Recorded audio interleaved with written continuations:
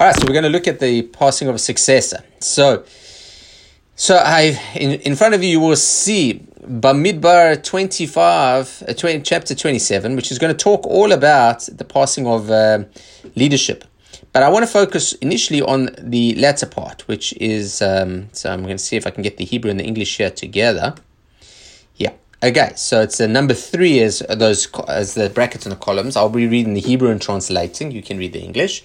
V'deber Moshe el Hashem lemor. So V'deber Hashem el Moshe lemor is something we see quite regularly. But now it's V'deber Moshe el Hashem. And Moshe said to Hashem, Yivkod Hashem Elokei haruchot. Please can you, Hashem, God of all spirits. The word ruchot, the word ruach, ruach can mean spirit, can mean wind, can mean direction. So it's not clear. But Hashem, can you, the God of all ruach, can you place yivkod, like a mefaked, appoint or anoint, of ruach kol adam, the God of the spirits of all men, Isha la'ada, a person on the community, asher yatzeh lifnehem v'asher yavo lifnehem, that will go out in front of them or come in front of them, v'asher yotzieim v'asher yivi'eim, that will take them out and bring them in, v'lo yitziyeh adat Hashem katzon asher en laim ro'eh, and it should not be that the flock of Hashem should go without a shepherd.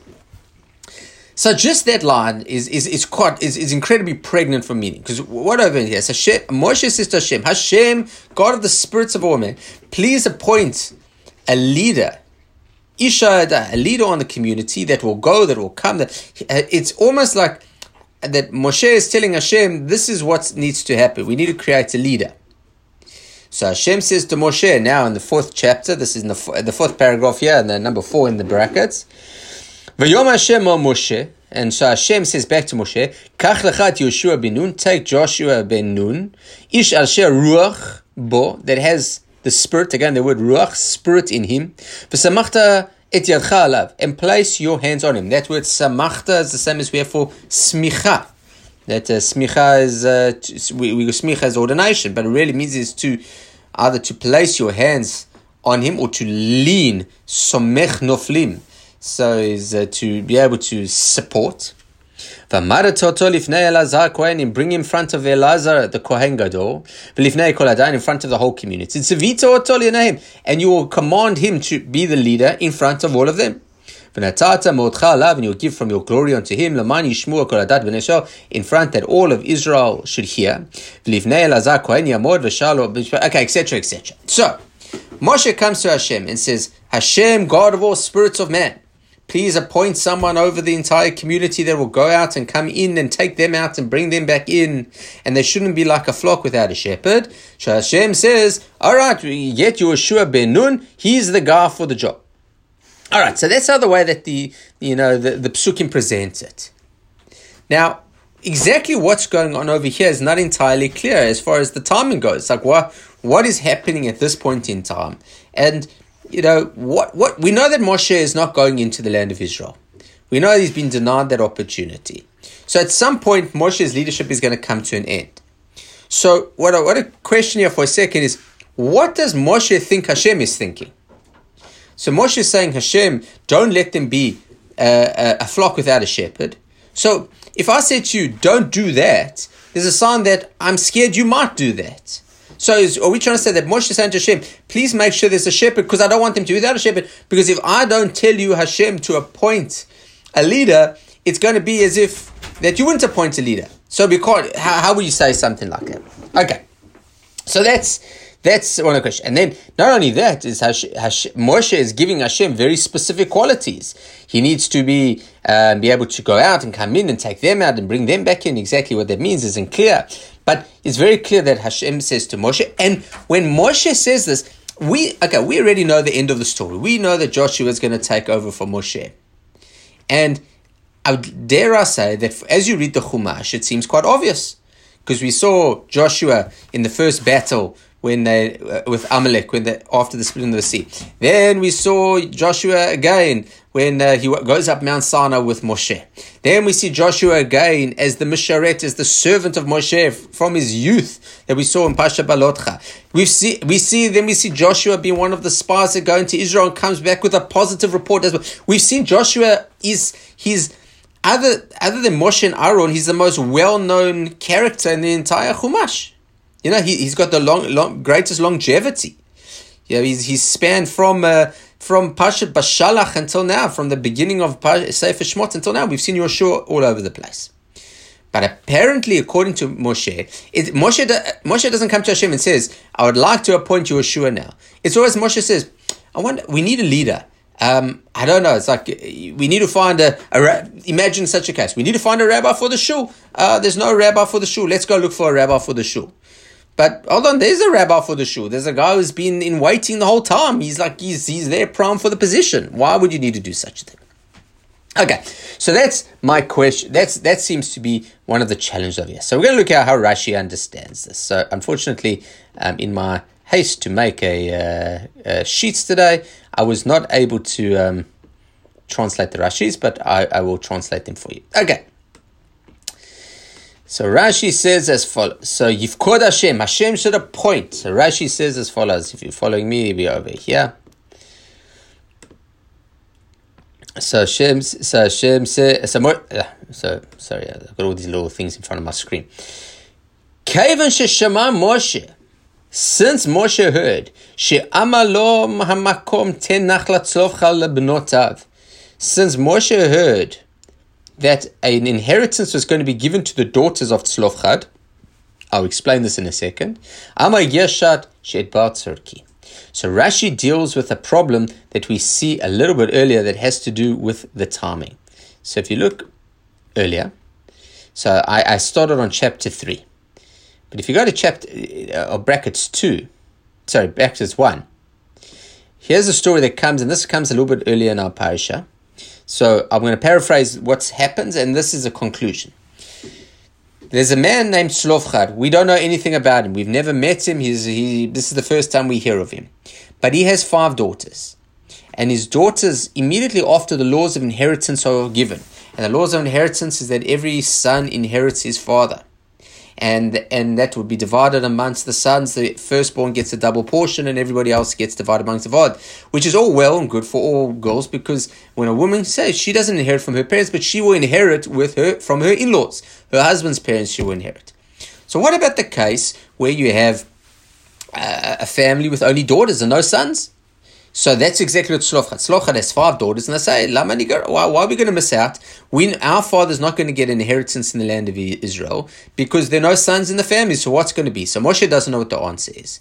So he says, I don't know, I'll go ask Hashem. So that story ends with the following. It says, and Hashem said to Moshe, this is number 1, and Hashem said to Moshe, the plea of Tzlofchad's daughters is just, and you should give them an hereditary holding amongst their father's kinsmen.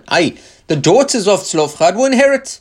They will inherit. And I'm going to paraphrase what it says now. They will inherit, but they have to marry in the tribe so that their tribal land never gets... So if they are from the tribe of Menashe, so it shouldn't be that if they marry someone from Binyamin, so Binyamin is going to get ownership of the land. So they have to marry in the tribe. They're not allowed to marry outside of the tribe, but they can inherit the land of their father. So in a case where there are no sons, the daughters inherit. Okay, you should note that albeit doesn't have a lot of halachic ramifications, but one of the areas where it does is the idea of a family with no sons where the daughters say Kaddish. So Kaddish is ordinarily reserved for children, and the sons are the ones who normally get it because they are the ones who are going to be attending minyan. But what happens if there are no sons? Then the daughters say it. That's how it should be done. Okay, so back to Rashi. So Rashi explains the timing here. He says, Moshe, here we go. Moshe said, hold on a second here.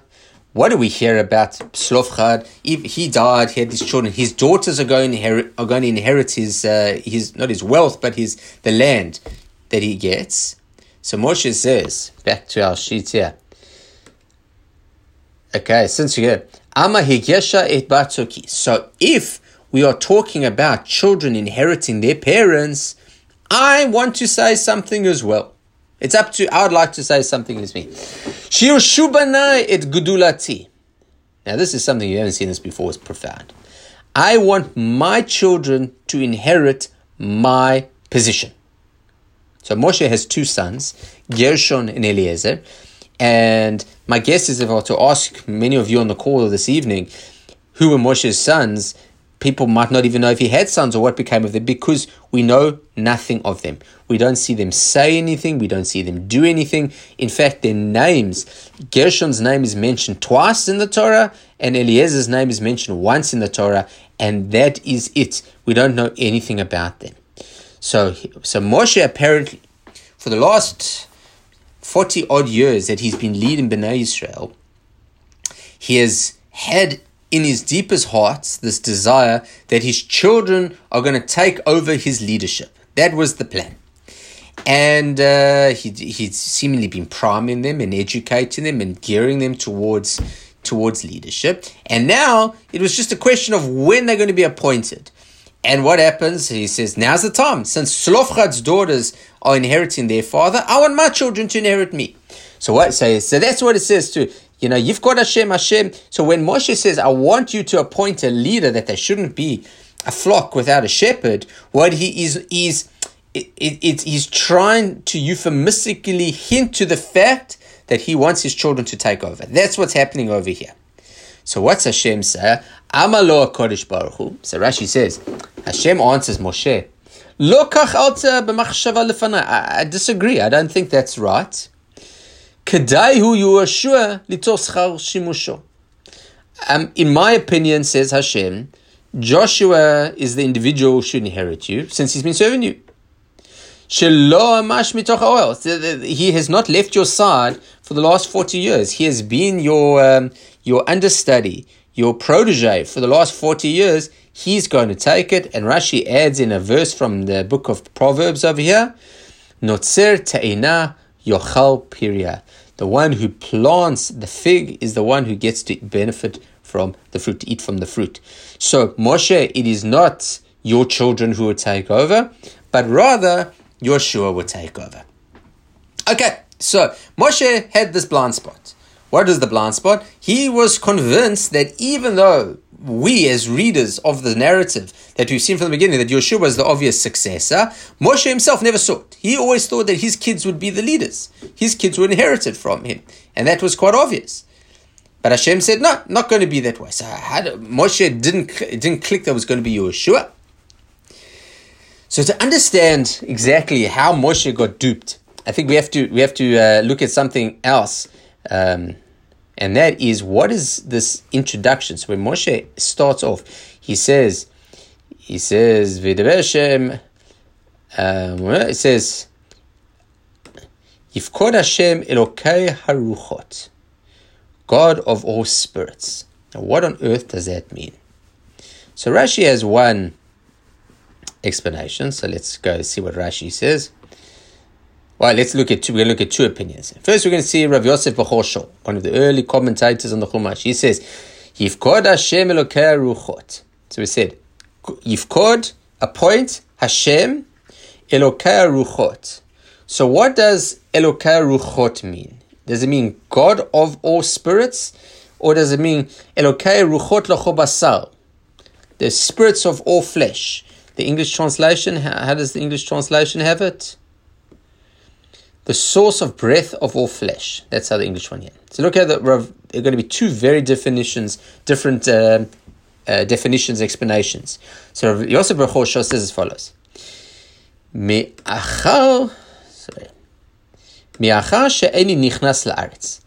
So first he's going from a different perspective. He said, since I Moshe know I'm not going into Israel,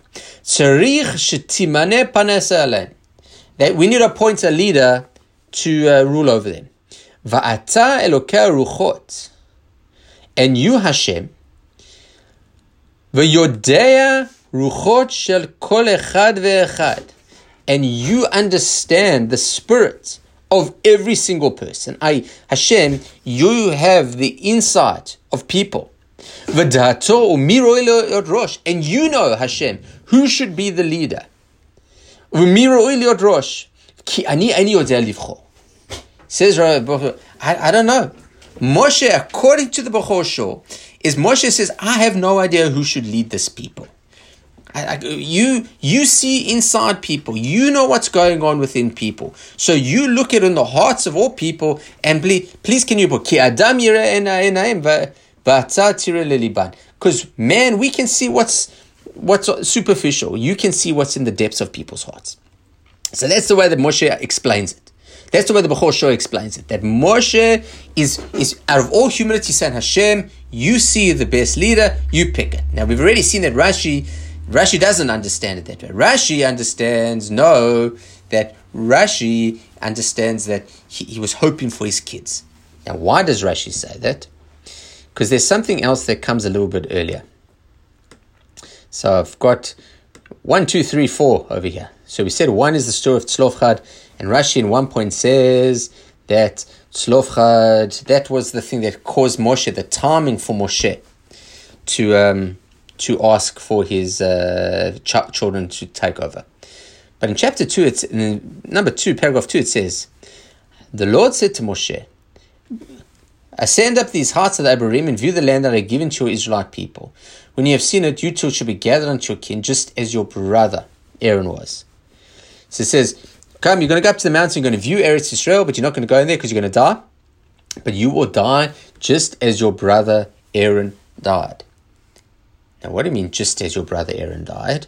So Aaron died, so you're going to die, like Aaron. But what do you mean, just as your brother? So Rashi says, Kasher ne'esaf Aaron achicha, like your brother Aaron died. Moshe desired to die like Aaron. How did Aaron die? So Aaron died with his son taking over. Because who's the Kohen Gadol? We read a little bit later over here. Elazar HaKohen. Elazar is Aaron's son. So Aaron died. You're going to die like Aaron. So Moshe says, I'm going to die like Aaron. So what does that mean? And Tzlofchad must mean that my kids are going to take over. So Rashi has, according to Rashi, Moshe has this incredibly profound belief that he is going to be, that his children are going to take over. But look how Rashi understands this concept of Lokei Kol HaRuchot. So the God of all spirits. So remember, the Bechor Shor says that you, Hashem, understand the spirits of all man, and only you know who the best leader can be. So please, Hashem, you do it. I, Moshe, don't know who should lead. Look how Rashi reads it. Elokei haruchot. Lama nema. So what on earth does this have to do with anything? Amar lefanav. Moshe said to Hashem, Ribbon Shalom, Hashem, galui v'yadua lefanecha. It's revealed and known to you. Dato shel kol echad ve'echad. The personalities and characters of every single person. Ve'einam domim zelazeh. And you know, parenthetically, as well as I know, that not everybody is the same. Mana lehem manhik. Please can you appoint upon them a leader. Shehei sovel kol echad ve'echad lefi dato. Please appoint a leader that will be able to sovel, tolerate, be patient with each and every other character. So Moshe says to Hashem, times come, Hashem, you know how difficult these people can be. We need someone who's patient. We need someone who's tolerant. We need someone who's understanding. And it just so happens, I know exactly the people to do that. Who are those people? My sons. My sons, they're the ones that I've been gearing for the last 40 years. I've been raising them in order to be tolerant and patient. They lived in homes where we've had Korach, we've had Datan and Aviram, we've had complaints from Mitzrayim. There's no water, there's no manna, there's no this, there's no that. They know exactly what's going through. And so therefore they are appropriate. And how does Hashem answer? Hashem answers, no, that's not what I'm thinking. I'm thinking Yehoshua. Yehoshua is the guy. So that's Rashi, that's the Bechor Shor, and I'm now going to try explain a little bit of this incredible profound. What's going on in this particular story? So initially I presented it in such a way that Moshe's says, he gets to a point in his life, he says, okay, we need, according to Rashi, again, this is the psychology in the Parsha, is really the psychology of Rashi's understanding of the Parsha, that when Moshe comes to Hashem and says, we need a leader, I can't be here, but we need a new leader. So first and foremost, he comes to Hashem and says, we need a leader. But you didn't think Hashem would appoint a leader? And then he starts saying, you know what, we need a leader that is patient and tolerant. Somebody that has the ability to work with all different kinds of people. And I want my children to take over. And Hashem says, no, Moshe, you're sure. So why was Moshe blind? Like, what was he blind? So the simple reading, and this is the way I've always sort of understood it, that he was blind to the fact that his kids just weren't appropriate. Moshe's kids never amount to anything. We never see anything. In fact, Moshe's grandchildren land up worshipping idols. We see in the book of Judges. So initially, and even when I spoke about this topic, I started reading about it and I said, the blind spot was the fact that Moshe saw his children could do no wrong. His children, such tzaddikim, they were perfect children and they were going to be the leaders. And that was his blind spot, that sometimes we can't see our children's flaws. We only see them good. And I think that would have been sufficient. Dainu, blind spots like a blind spot in a car or blind spots in other areas of life is something that everybody else can see, but you can't.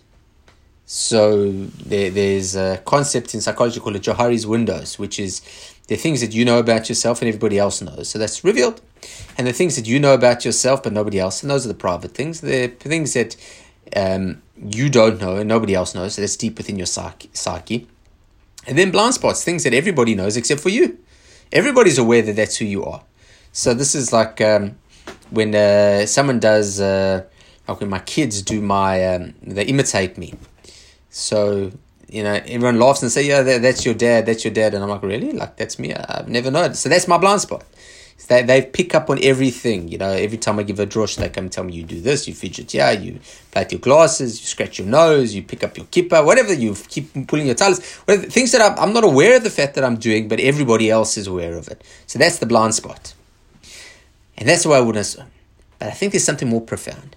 And that is that the problem wasn't that Moshe thought that his children were right, is that Moshe thought he knew what was right.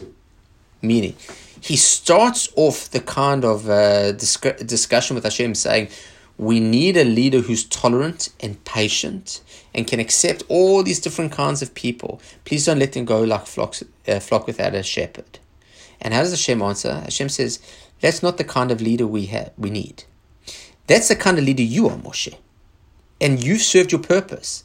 And you've done a great job. But we are going into a completely different circumstance now. We are leaving from a world of miraculous existence, of manna and wells coming through us and clouds of glory that surround us, into a land where we're going to have to fight battles.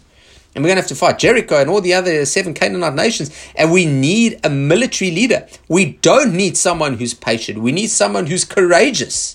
We need someone who's mighty. We need someone who can fire up the troops. That's what we need as a leader. So the blind spot in Moshe wasn't the fact that he thought his sons would be perfect leaders. His sons might have been perfect successors for Moshe, but that's not what we needed now. We needed a different kind of leader. And sometimes the problem isn't that we don't see the reality in our children, is that we don't see the reality around us, is that we think that the kind of leadership that Bnei Yisrael needs is this. And the reality is it wasn't. Yeshua was the great leader because Yeshua was going to be completely different to Moshe. A successor is not somebody who just carries on. It's not like a runner that I run as fast as I can and I pass my baton on to someone else and they run as fast as they can. But if I could run the whole thing at the same pace, I wouldn't need him. And the only reason is because I'm going to pass on, I'm going to move on, and we need someone to carry on. That's not what's happening here, is that we need someone to run a completely different race.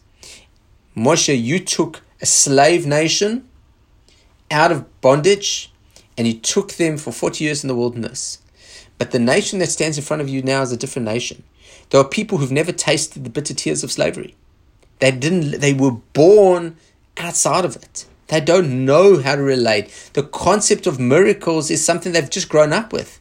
They've never felt the whip on their back. They are free people. And a free people going into their own land need a different kind of leader. And so it's not a matter that your children are not appropriate, to carry on with you. It's that we don't need you anymore. And so what happens here is also a shift in the fact is that the Moshe is not leading Bnei Israel into the land of Israel is not only a fact that he sinned, but the fact that he wasn't the leader that we needed anymore. You needed a change of leadership. And that was Moshe's blind spot. The idea is that sometimes it's not a matter that you are the right man for the job, but the job has changed. And if the job changed, we needed a different job. We needed a different leader. And that's Moshe. And that's Yeshua. And that's what we've missed. So that's insights was this, I suppose you could say, is would have been in lieu of the drosha that would have been on Shabbat morning. So now you can record it, or it is recorded. I hope you found that interesting. I see there are a couple of people. So if anybody has any questions, I will now allow you to unmute yourselves. Please help unmute yourself and ask away. Yes. I understand that you say different times, different leadership required. Okay, and the analogy you gave, slave nation was best suited for Moshe's leadership. But how did the Almighty know? Well, let me ask another way. What were the attributes or the characteristics that made Joshua stand out as the kind of leader to lead the Jewish people in these different challenging times? Well, he was a warrior. He was a warrior. We saw him that in the first battle when we left Mitzrayim. So Amalek attacks us, and Moshe says to Yoshua, go get warriors and go fight against Amalek tomorrow. That's the first thing that happens, is he wages war against Amalek. We see Yoshua's language. Every time we see Yoshua speak in the Chumash, it's about waging war. So he says it when he goes to wage war. Was the issue that was needed at this time, or was it a broader type of leadership? No, we were going into the land of Israel, and we needed a warrior. That's what the leadership we needed, because that's what Yeshua was. Yeshua's job was to go, and all he does, what does he do? He conquers the land of Israel for 7 years, and then he divides up the land for 7 years. That's all Yeshua does. He's not going to be the teacher of Moshe. He's not going to teach Torah. He's not going to bring halacha. He's not that kind of leader. He's not. We say Moshe Rabbeinu, Moshe our teacher, but Yeshua is something completely different. Yeshua is going to be our leader as a warrior. And that's who he leads. The Gemara talks about all the time that Moshe was like the sun and Yeshua was like the moon. That all the moon could do is reflect the light of the sun, but it has no intrinsic light in of itself. It was a completely different leadership. But as I was saying earlier, every time Yeshua speaks, first the thing we see, he goes out to war with Amalek. The second time you see Yeshua is when Moshe comes down from the mountain, and Yeshua says, "There's a sound of war in the camp." The third time we see Yeshua speaking is when Eldad and Medad are prophesying, and he says to Moshe, "There's this terrible thing happening. We need to destroy these people." Every time we see Yeshua, there's this I don't want to say violent, but this idea that we need to wage a war. We need to create a battle, and that is what's going to happen. And you'll see it throughout Yeshua. If you go throughout the Sefer Yeshua, that's all it's about. It's one battle after another. Any other question? Yeah, Amina. Yeah. Just about what you just said now, I think it's the beginning of Pirkei Avos. It talks about that God gave Moses the Torah and Moses passed it on to Yeshua. So he wasn't just the soldier, but he then passed it on to the men of the Beit Assembly and so on. So he was obviously a spiritual leader in a way as well. I'm not doubting there's a spiritual leader, but he wasn't a Moshe Rabbeinu. His role was not to disseminate Torah. His was to be a faithful transmitter of Torah. And so it went from Moshe to Yoshua to the Zakanim and so on and so forth. But Moshe was the sole recipient of the Torah at Sinai. Yoshua wasn't that. He was never. And throughout Chazal we see that Yoshua. We never learn halacha or from Yeshua. It's really it's not what his goal was. It's not what his role was. He was a strategic militant leader. Again, please don't. I'm not saying he was a barbarian. I'm not saying that he was a Samson or someone went out. He wasn't Moshe Dayan. That's not what I'm suggesting. I'm just saying, relative to Moshe, we don't see, other than killing the Egyptian and chasing off a few of the shepherds, Moshe's skill wasn't in taking to arms. His was in davening, doing miracles, bringing the Torah down. Everything he did was by miraculous nature or through prophetic means. Whereas Yeshua, it's going to be by picking up arms and waging wars against the nations. That's Yeshua's job. That's what he does. All right, everybody. Well, I hope you learned a lot tonight. I'm enjoying, if nothing else, I'm enjoying preparing for these shiurim. So I hope you're enjoying them as much as I'm enjoying preparing them. If you miss any, they're all being podcast through the Kreb Cycle every day, so you can catch up on them. To that end, I hope you have a pleasant evening. And tomorrow night is will be, I think, the fifth class now in the battles for the soul of Israel. We'll be dealing with the question of negotiating prisoner swaps, Gilad Shalit and others, and the big controversy that caused in Israel and still does. So I hope to see you tomorrow evening at 7:30. Wish you all a Laila Tov. Thanks, Rabbi. Thanks, that was Rabbi. really interesting.